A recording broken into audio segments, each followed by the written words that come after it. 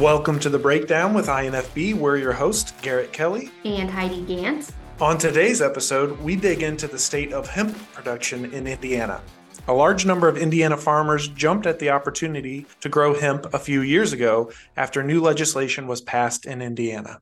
Now in 2023, we wanted to know what hemp production looks like after a few years on the market and what the future is for the newer crop. So we're talking to Marguerite Bolt, hemp extension specialist for Purdue University, to learn more. So welcome, Marguerite. Thank you for having me. Thanks for joining us, Marguerite. Let's start talking a little bit about your background. What do you do as the hemp specialist at Purdue, and how did you end up there? Yeah, so a lot of my day-to-day is variable, especially during the summer months.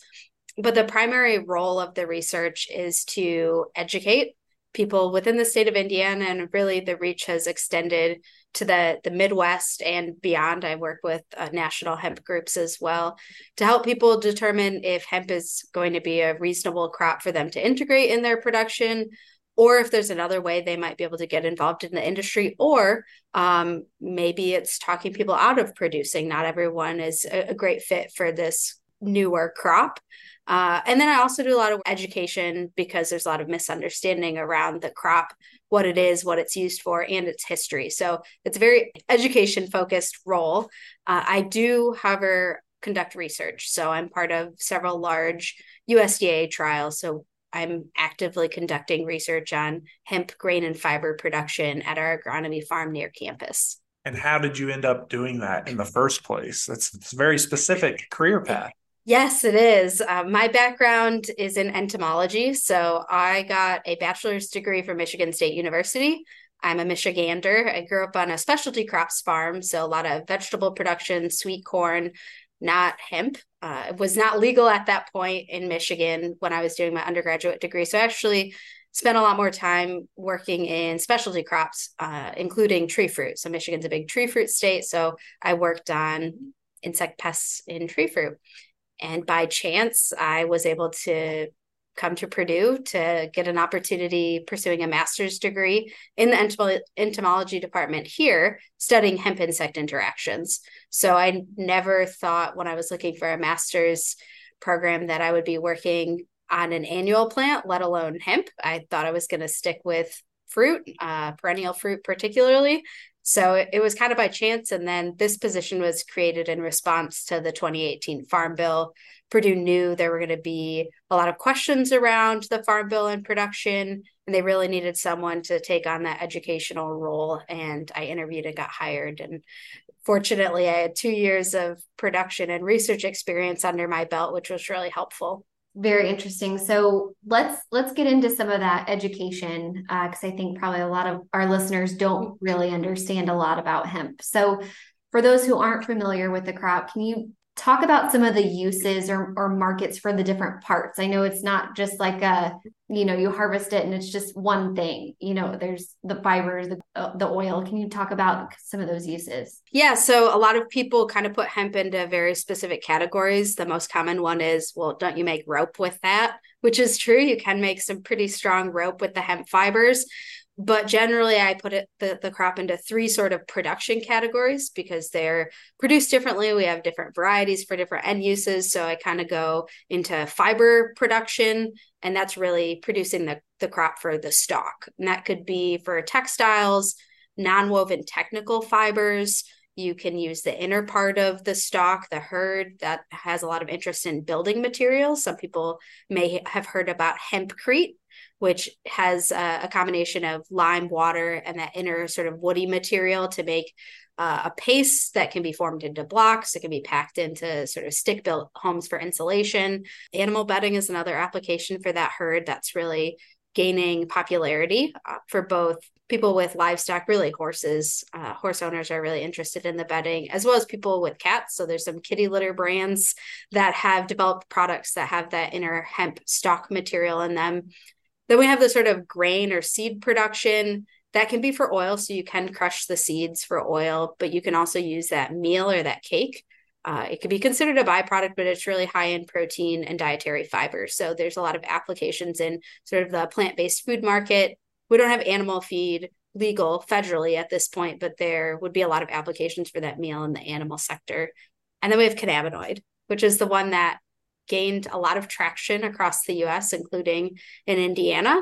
And that's harvesting the flowers, so unfertilized female flowers, and extracting oil from those flowers, but it's not seed oil. It's very different in both chemical composition, but also how we actually extract the oil itself. So usually there's some kind of solvent involved in that extraction, and that's for tons of different plant compounds, but the primary focus is for cannabinoids, primarily CBD, as well as terpenes or aromatic compounds. Wow. A lot of uses. That's crazy. So a lot of this was spurred on by the 2018 Farm Bill, which you mentioned. So hemp was no longer regulated under the Controlled Substance Act. And then there was subsequent legislation in Indiana that allowed farmers to start growing it. So can you talk about, I mean, you were there at the ground level, how and why it kind of really took off in 2019 and what that was like? Yeah, so eliminating that production barrier in Indiana, but elsewhere. So each state kind of handled their pilot programs before that 2018 Farm Bill differently. So in Indiana, production was very, very controlled, like many other states. And so once the Farm Bill was signed, it kind of opened the floodgates in interest in production.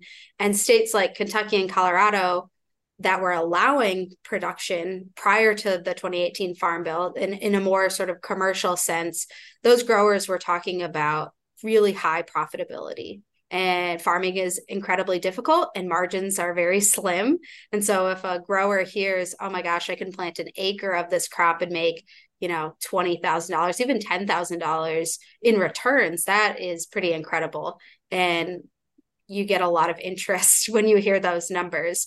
And so we really saw this jump in production acres across the US. I mean, it was pretty incredible to go to conferences where thousands and thousands of people who weren't formerly involved in the agricultural sector start to get involved because of this crop.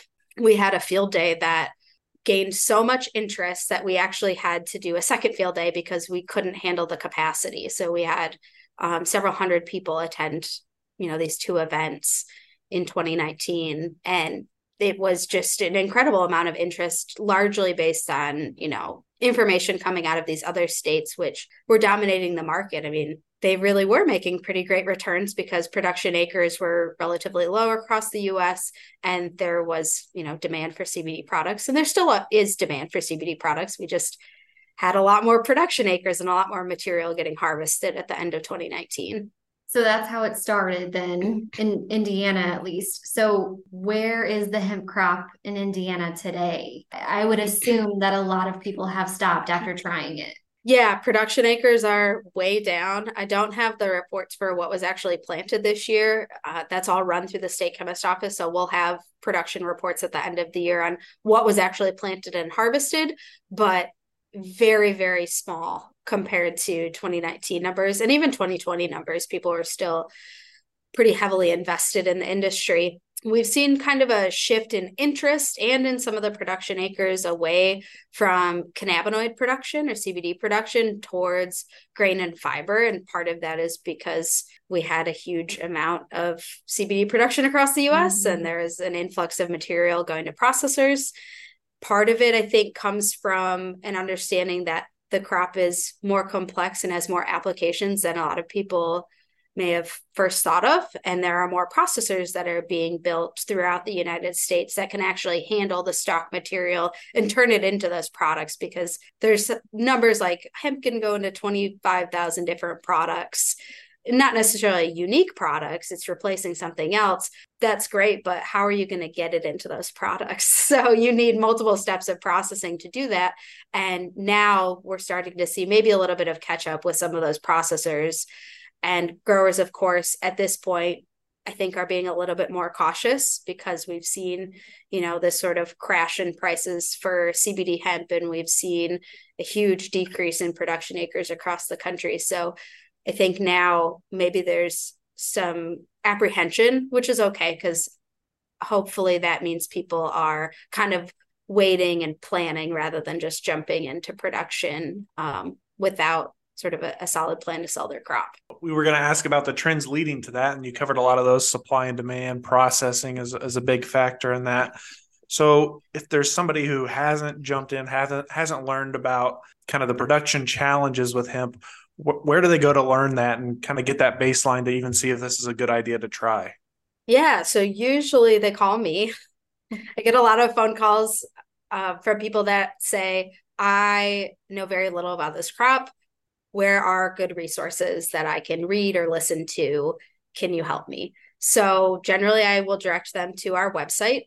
But usually, if they have my phone number or email address, they've looked through the website and they're looking for even more resources. They're getting more involved in the nuances of production. So there are a lot of other university resources available as well. There's more and more literature. So I will send scientific articles. I'll send extension publications. There are some great videos out there if people are visual learners and they want to, see what's going on in the field. And then, of course, going to in-person events is another option. We try to host a field day every year. We had one back in July for the grain and fiber trial. So we had folks come out from a range of backgrounds to learn about research projects, learn about production in the state. We had one of our regulators out who discussed some of the regulatory issues and answered questions that some of the growers that attended had. So those are all great options. And then another one that has been pretty successful, if they can find a hemp grower in their area, going out and just talking with them. The hemp community has been relatively open with sharing, production challenges and things that they've kind of figured out. And so we have growers that kind of team up together to try to solve problems or learn from each other. So lots of different ways to sort of gain information without applying for a license, paying that fee, and ordering seed. I guess I could imagine the first obstacle is obviously figuring out how to best grow the crop. Then it's what to do with it after, because like you said, there's so many different uses for it. But it sounds like maybe that was one of the biggest hurdles, is in the growth, at least, or the people who can take it on after it's been harvested. So is that industry growing, the actual processing of all the different parts of hemp? Yeah, it has definitely increased since I started, with the exception of cannabinoid, because there were a lot of cannabinoid processors that came online in 2019, or we had folks sending material down to Kentucky because interstate commerce was allowed at that point. So those processing facilities were a little bit more developed. On the fiber side in particular, there has been a lot more growth. It's been primarily driven by Western states, which is challenging because the cost of shipping tons or, large bales of hemp stalks would be cost prohibitive from here to Montana or Idaho. So that's not really going to work. We do have a company that is making Indiana sort of headquarters for fiber processing. There's a fiber processor in Southern Illinois that is actively taking stock material from growers and turning it into materials that could go into building supplies, that could go for animal bedding, not quite textile grade fibers, I think at this point, at least that I saw on their website, but fibers that might go for like stuffing material. So there are more popping up in the Midwest. We're definitely seeing an increase. And I think that's driving some of the interest from growers to look at fiber as an option for them, because now there actually is a realistic chance of selling their crop. And generally we try to get people who are interested to work backwards. So what do you think you want to sell the crop for, or what kind of end use are you looking at? If you really want it to go to textiles, that might be more challenging. Most of the textile production and processing in the US is in the southern states. So maybe that isn't the best option, but maybe there's a possibility of looking at animal bedding as an end use, and you could send it to Southern Illinois. And then kind of going back, okay, how are you going to store it? How are you going to harvest it? And then we can get into the production details, because hemp can grow relatively well in Indiana, but it doesn't do much good if you have, a harvested crop. And then what do you do with it? Do you have a space to store it if a buyer falls through? That's been an issue in the past. So definitely something I want prospective growers to think about. Yes, do your business planning. But as you kind of talked about the production side of it, what's the planting season, harvest season? What soil type does it do well? Can you kind of highlight some of that? Yeah, absolutely. So generally people are targeting planting date sometime in May. Now, if they're, farming corn as well, it's probably going to be their priority, and they're going to get that in the ground first. But we see hemp do really well with a May planting date. You can push it later in the season depending on where you are and the genetics you have. So it is a photoperiod sensitive crop, so it responds to that change in day length. So you want to be, sort of cognizant of your planting date. If you want a really tall fiber crop, you're probably not going to get that if you plant in June compared to if you can get it in the ground in mid-May, for example. So sort of a similar window as corn. And then for fiber harvest, you typically harvest green. So that's about a 90-day growth cycle. So it's pretty short. And then grain is typically a little bit longer, but it's determinant on those genetics. So anywhere from usually early September to an October harvest. So again, genetics are a huge component of, your growth and harvest window, just like any other crop. So I know you had mentioned what people think about hemp. A lot of people think the CBD, and I know consumer perception is something that sounds like you guys are still kind of trying to work through. Do you get a lot of people that just still assume hemp is marijuana? Oh, yes, all the time. Yeah. That's usually my first slide if I'm giving a talk to a more public audience that I know doesn't have much of a background in hemp or cannabis in general. So that's a big one is yes to the same plant species. No, you're not going to get high if you smoke a hemp plant. You might get a headache and probably not feel great, but you're not going to have that psychoactive effect. I mean, by definition, hemp is 0.3% THC on a dry weight basis. So very, very low amounts of that psychoactive compound. So everyone starts from a different place. I want to make sure I can cover that basic information and people can kind of catch up. But it's totally understandable that, people might confuse them because, again, they're the same species. When you go out to a CBD farm, it can look very much like a marijuana farm that you would see in a state where it's legal. I mean, they're grown in very similar ways with an all-female population. They're kind of babied. You take care of the plants pretty intensively in those systems. So it can be confusing for people. I have people come up and say, oh my gosh, you're growing marijuana. It's like, well, no, I'm not. No, the university would not allow that. And it's also not legal in Indiana. So I'm not growing a field full of marijuana. I'm growing, CBD hemp for research to, figure out what genetics work well in our area.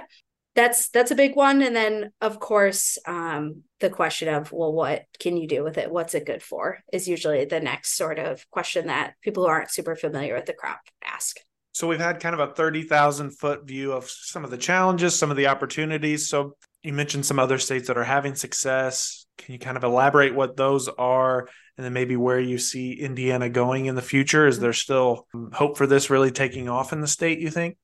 Yeah, so I mentioned some of the Western states. Montana's a standout state really because they have a very large production facility for both grain and fiber processing.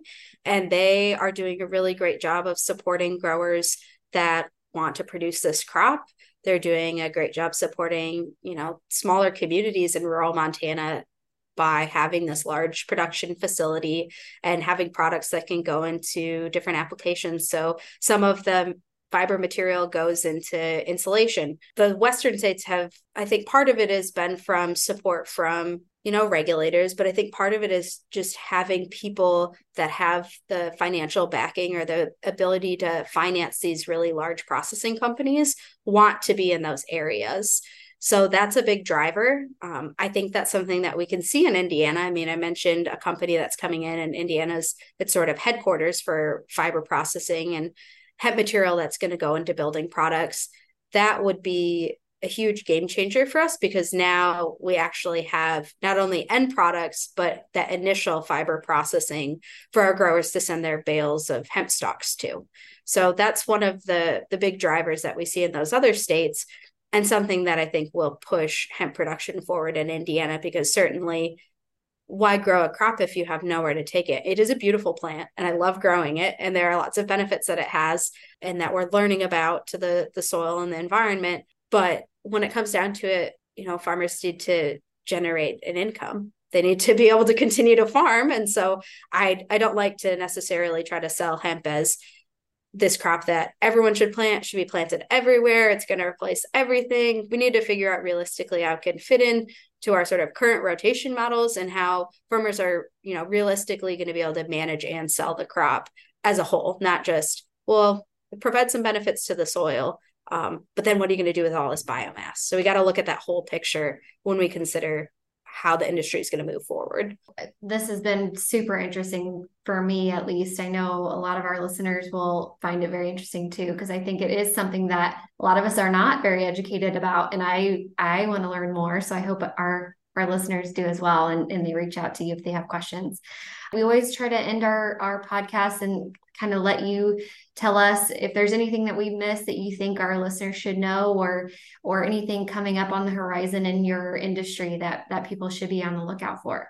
Yeah, so I'm in the Department of Agronomy, but I work with a bunch of wonderful faculty, staff, graduate students, undergrads from multiple departments. And we've done a lot of work recently with our food science department. And so we will have an event. We haven't picked the date. It'll be sometime next winter after the holidays. That's going to focus on food applications of hemp. This includes both the seeds, but also applications for components of the stalk. So some food packaging applications, maybe some other cool applications. I don't want to say too much because I want people to actually, come, but it's going to be more heavily focused on end uses and some of these novel applications that I think would also help push the industry forward in an area that we haven't gotten a chance to really focus on at Purdue in the hemp sort of sector. So we have a group of people in food science who are really invested in sort of hemp products. And I would love to see lots of people show up and see the amazing facilities that the Department of Food Science has. They have an incredible pilot plant, but also to learn about hemp and some of these applications that we're investigating here from genetics that have been grown out at the research farm at Purdue. So it's material that we're growing and then testing the quality and figuring out what we can do with it in the food industry. Very cool. Well, you'll have to let us know when that is, and we'll have to share that with our members, and hopefully we'll get some people there for you. Of course, I will do that. Awesome. Well, thank you so much, Marguerite. This was so much fun, and we appreciate everything you do. Well, I appreciate you having me on. Thank you. Thanks, Marguerite. If you enjoyed our conversation today, make sure to subscribe to The Breakdown with INFB and even rate and review us to let us know how we're doing. For more information, visit infb.org/podcast. And next month, because it's never too early to talk about the holidays, we'll have a conversation with some Indiana Christmas tree farmers.